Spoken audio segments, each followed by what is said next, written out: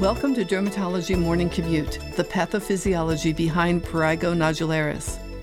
Morning Commute is developed by Projects and Knowledge, powered by Kaplan, and is part of a continuing medical education series.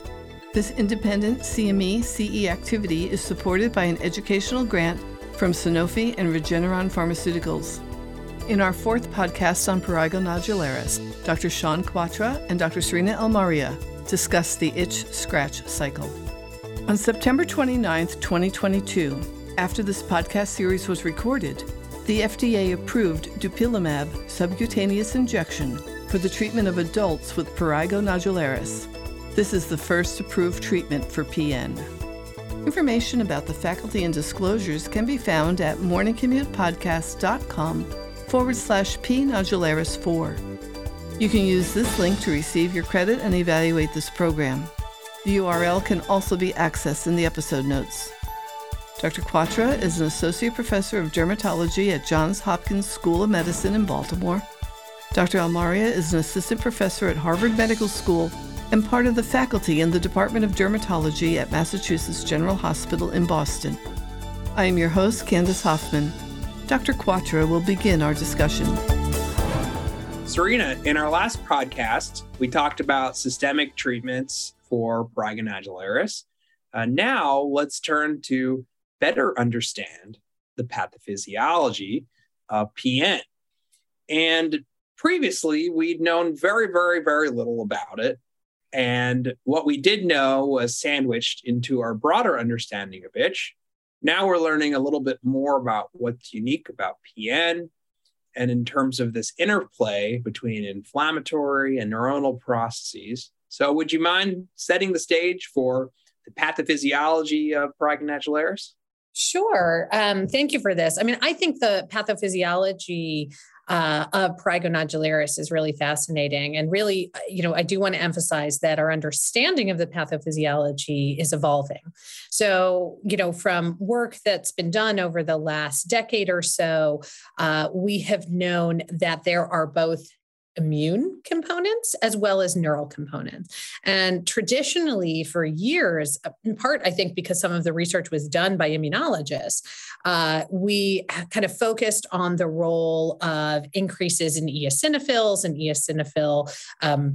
eosinophil released factors, how those increases in eosinophils and the burden of eosinophils would lead to a more complex immune soup, if you will, which I know you're going to touch on later, but how that would then influence the development of a nodule. And this could be found at the base of nodules or within nodules, and sometimes even in like the tightly kind of surrounding skin.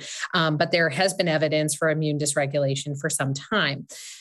I'd say a little bit more recently, but still, even in the last, several years old now, we have known that there is also a very heavy neural predominant impact as well. And so work many years ago by Sonia Stander and her group showed that PN within the PN lesion, that there can be decreased actually intraepidermal nerve fiber density that was thought to lead to a dysregulation in kind of just sensory processing, so that there would actually be more incoming itch and less, pain or other sensory phenomenon that could downregulate the itch sensing or gating. We have subsequently realized that there is actually an increase in dermal nerve fiber density as well. And so I think, again, along that theory, right, there may be of those cutaneous C fibers or unmyelinated kind of itch and pain sensing fibers, there is a dysregulation that leads to a fueling of a chronic itch sensation. But again, as we talked about in one of our earlier podcasts, a lot of these patients experience, burning or tingling, prickling. And so not simply itch, but it could be, this dysregulation of epidermal versus dermal nerve fiber density may influence those other symptoms. Now, how these two components of immune dysfunction and neural dysfunction lead to the characteristic nodule, as well as the fibrosis that you have actually mentioned is really, our understanding of this is still evolving. I don't know if you actually, maybe now's a great time for you to talk about some of your work and some of the findings that you've had. Sure. So I think that's a great segue. So we'd known very little about PN in comparison to atopic dermatitis and psoriasis in terms of the immunological basis for it in both the skin and the blood. And so what our group did is we actually did skin biopsies from PN patients, both their nodules and the healthy appearing skin, normal appearing skin. And we did sequencing to see what was different about those nodules, like what were the different molecular mediators in those nodules. And also we looked at the blood to see what were the different parameters that were dysregulated. And actually we found some very interesting things. We found that there's different immune axes that are upregulated. So we confirmed that there is absolutely from both the skin and the blood novel immune dysregulation in Prurigo nodularis. We looked specifically at a few different axes. The type 2 inflammation or IL-4, 13, 31 are all implicated, but also other axes, especially in the nodules. There's some Th17 and 22 activity, which are associated with skin thickening as well. And in the bloodstream, we also found, very interestingly, increased circulatory inflammatory cells. So one of them was called gamma delta T cells. So these are actually very interesting because they're important in other comorbidities, so like chronic kidney disease, other things like that. And those are increased in Prurigo nodularis patients in their bloodstream. Also natural killer T cells, CD4 and CD8 T cells, which are a lot of these immune signaling cells that are involved in the pathogenesis of PN. So all of those mediators are involved. When we looked specifically at Prurigo nodularis versus atopic dermatitis and psoriasis, what was so interesting is that we found very fibroproliferative genes. So many of the genes associated with thickening of nodules, also more neural dysregulation. So building on what you said, when we looked at all of these different neurally encoded genes that are involved in itch sensation and also neuron biology, we found that those were dysregulated more in PN than even atopic dermatitis and psoriasis, which really highlights that origin of what's going on. So those Sean, can I actually ask you a quick question there? So does that include things like calcitonin gene-related peptide and substance P, which many people are familiar with, or many, dermatologists I know are familiar with the concept that these neuropeptides can be associated with itching disorders, but also with neurogenic inflammation. Are those also upregulated in Prurigo nodularis? Absolutely. So 100% that those are dysregulated in Prurigo nodularis. And I think it's really interesting that there is this crosstalk that's going on. So as we know, these neuropeptides are released by sensory neurons, and they actually act directly on the immune cells. So calcitonin gene-related protein, substance P, VIP, all of those things act on immune cells. So released by those sensory nerve fibers and that itch sensation, the immune cells like the eosinophils, ILCs, mast cells, macrophages, T cells, dendritic cells. And then what we have is that exactly what you said, that cutaneous neurogenic inflammation that's mediated by these peptides and then stimulating also this immune system dysregulation. It's bidirectional also. So absolutely that's part of what's going on. And what's so fascinating is that it's not just those neurogenic inflammatory peptides, but also IL-31, IL-13, IL-4, all of those mediators hypersensitize neurons and then lead to neuronal sensitization. So actually we found all of those receptors on those nerve endings. Yeah, I think that's a really important point, is to recognize, and really when we talk about the neuropeptides, it's just that is a hallmark of our kind of classic understanding, right? They can be released by the nerve terminals themselves, but really also other cell types, immune cells can release these, and they influence not only the neural activity, but they also influence the activity of other inflammatory cells, their recruitment, their production of cytokines. lesions. There's data in other inflammatory skin disease models like psoriasis and atopic dermatitis that show that they can fuel that as well. But they're also obviously talking to endothelial cells, and that can influence kind of the health of the tissue as well, right? Of the dermis and the fibroblasts. And so, people often have said about PN patients when we talk about this perception that it's just a picking disorder or that it's psychiatric, is that they're inducing these lesions. And certainly there is a kind of vicious cycle that fuels this, the development of the PN lesion. But obviously, and some of the work that you're doing shows that there are predispositions for there to be cytokine dysregulation, right? Not just that they're being released as they would be released by anybody who traumatizes their skin, but it's not like every time we get a cut, right, that we go on and develop PN, or that we have a bug bite that we develop PN. So clearly there is dysregulation of how nerves and the immune system react in the setting of this trauma that is unique to PN in particular. Yeah. And, we actually have, building on what you're talking about in terms of that neuronal sensitization, the immune crosstalk, we know that there's also several of these mediators that are also correlated with the itch intensity, like IL-31, IL-31 receptor. And also actually our group recently did a study that's published as a preprint online right now, undergoing review. And what we found is there's more IL-13 in prurigo nodularis patients. There's also in their blood, there's also more of what we call periostin, which is one of these proteins that are involved in extracellular matrix remodeling. There's thoughts that it's also involved in itch transmission. It's associated with type 2 inflammation as well. So that was another very interesting finding that we have about kind of the biology of PN and how we're truly appreciating a lot more. Another study I want to bring up to you guys is a study that we did about the blood signature of prurigo nodularis. And we looked at plasma biomarkers of prurigo nodularis. And I talked to you about several cytokines before, but one thing that we also found that's very interesting, I think, is that there are various intensities of the different cytokines that folks can have. So crossing across immune axes as well.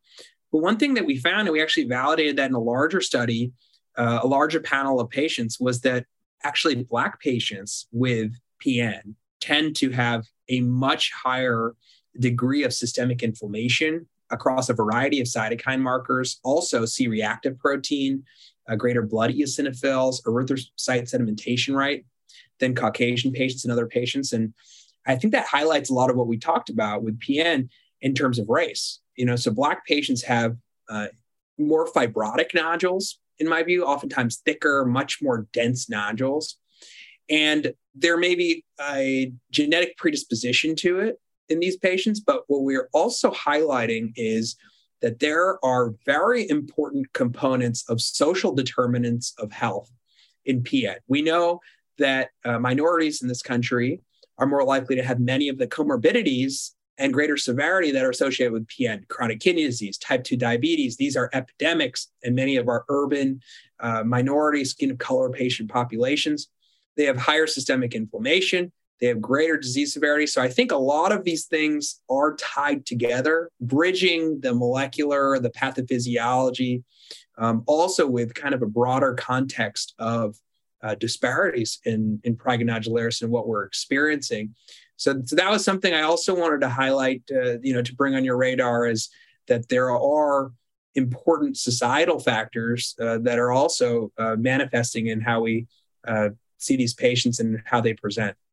Well, another, important point with that is, we have always looked at PN from the perspective of what diseases or comorbidities, right, do individuals have that led them to have PN? And we've already talked about the merits and the reasons, for that argument, but also against that argument, right? Like PN is a disease in and of itself, and does not necessarily need to arise in the setting, for example, of chronic kidney disease. But you mentioned a point, and I want you to expand on it, if you might, for a moment, the fact that in patients who already have PN, right? There are risk factors then that are increased for developing chronic kidney disease or other disorders. And so where do you think, I'm just curious, I'm kind of asking you to hypothesize kind of off the cuff here, where do you think in the landscape of PN that really starts to have an impact? And, just one question is also, do you, in your experience thus far and in your research, have you seen that the severity of PN actually makes a difference for those patients who are more likely to go on and have other systemic disorders? Great question. I honestly believe that greater disease control of PN will lead to less comorbidity development. And I think that that's where it's going, because a lot of these circulating blood inflammatory mediators that I mentioned are associated with these other conditions, chronic kidney disease, type 2 diabetes, all of those things. And many of the patients that have uncontrolled type 2 diabetes tend to have the most severe prurigo nodularis. So I honestly believe that this inflammation and stopping it is better for a variety of different disease comorbidities. And I think we'll end up seeing this through longitudinal data now that some agents are closer to the finish line. But I truly believe early treatment will allow for a lot of these other conditions and their management and how they evolve to not even appear, and for folks to have better quality lives. Because think about it this way, right? You're itching all day. You're not sleeping. Just not sleeping is known by itself to elevate blood glucose. It's known by itself to make you more likely to get all these diseases, like that alone. And then if you think about, it's actually decreasing specific elements of inflammation that we know are associated with these things. So I think that's really the frontier, is explaining that element to patients. Whenever I do, and I talk in that depth, they're like, oh man, we shouldn't have waited so long to treat this and get on top of it. So I love that you highlighted that. And that's actually what I was hoping you would do, because I've had, again, this is a little bit more anecdotal, but then also just intuitively, right? I mean, it does make sense that if you have uncontrolled inflammation in your body, you are going to be at higher risk of other long-term comorbidities. And we've seen that with cardiovascular disease. We've seen that with diabetes, as you've said, other metabolic disorders, and they really go hand in hand. And so I think that is a very important point. At some point, our goal, right, when we even think about what is the treatment for PN, it obviously, right, is to break the itch scratch cycle. It's to reduce the burden of disease, and it's also to either highlight potential predisposing conditions, but also really now, I think, with this evolving insight from your work and others, that these patients are at higher risk for other disorders, even beyond just depression, anxiety, and quality of life issues. So, when we're thinking about how to intervene, right? How do we break that cycle? We have to start really honing in then on the pathophysiology. And this is where, in the past, we may have relied on broad acting immunosuppressive or broadly acting neurosuppressive, if you will, or neuromodulatory agents, where we can start to see, well, hey, right? IL-4, IL-13 is elevated, IL-17, IL-22, IL-31, like where can we start to intervene? And that's actually what we'll get to, I believe, in our next podcast, is talking about how are the current agents that are in development, how are they addressing what is now known about the pathophysiology? How do we maybe more specifically interrupt, again, the neural sensitization and processing of itch that is so clearly important to this disease? And I want to highlight one, point, which is, drugs like we've already referred to, like dupilumab, that we so often associate with being purely anti-inflammatory, right? Blocking the inflammation of eczema, right? That underlies eczema is also key and important to a disease like prurigo nodularis, where those cytokines are increased. And it's not just that they're having an or an inflammatory impact, but they are also regulating how easily those nerves get sensitized or modulated. So if you can interrupt that cycle, right, we'll discuss other drugs that are in the pipeline soon, like nalbuphine, that also may, not only directly reduce itch, but also may impact the ability or the susceptibility, I should say, of nerves to be activated, and then what those nerves do to recruit the machinery to become more sensitized, right? And those pathways, how they become more sensitized. So I think it's a pretty exciting time. And it's great that, you and your colleagues are starting to distill out, well, what are the factors that we can really address? Absolutely. And I think you make a really great point about how we're learning the most about pathophysiology actually through these very well-designed trials and the interventions. And actually, we had a recent failure of a trial, a drug that blocks substance P called serlopitant that did not meet its primary endpoint in phase 3 studies. And what we're finding, at least from data that we'll talk about shortly, is that modulating the immune component of PN seems to be a real driver of disease. And so we'll touch on that in a little bit in terms of new therapies. But thank you so much, Serena, for a nice discussion. Thanks for having me. It's been great. I really love talking about all of these PN-related topics. I know, it just makes me itchy, though. I'm starting to scratch. I'm sure any listeners are starting to get itchy and scratched, too. Mirror neurons, right? Remember, to receive your credit and evaluate this program, please visit morningcommutepodcast.com/P Nodularis 4. Look for all of the episodes in this series and all of our other podcasts on your favorite podcast streaming services, or download our Morning Commute app. Thank you for joining us today.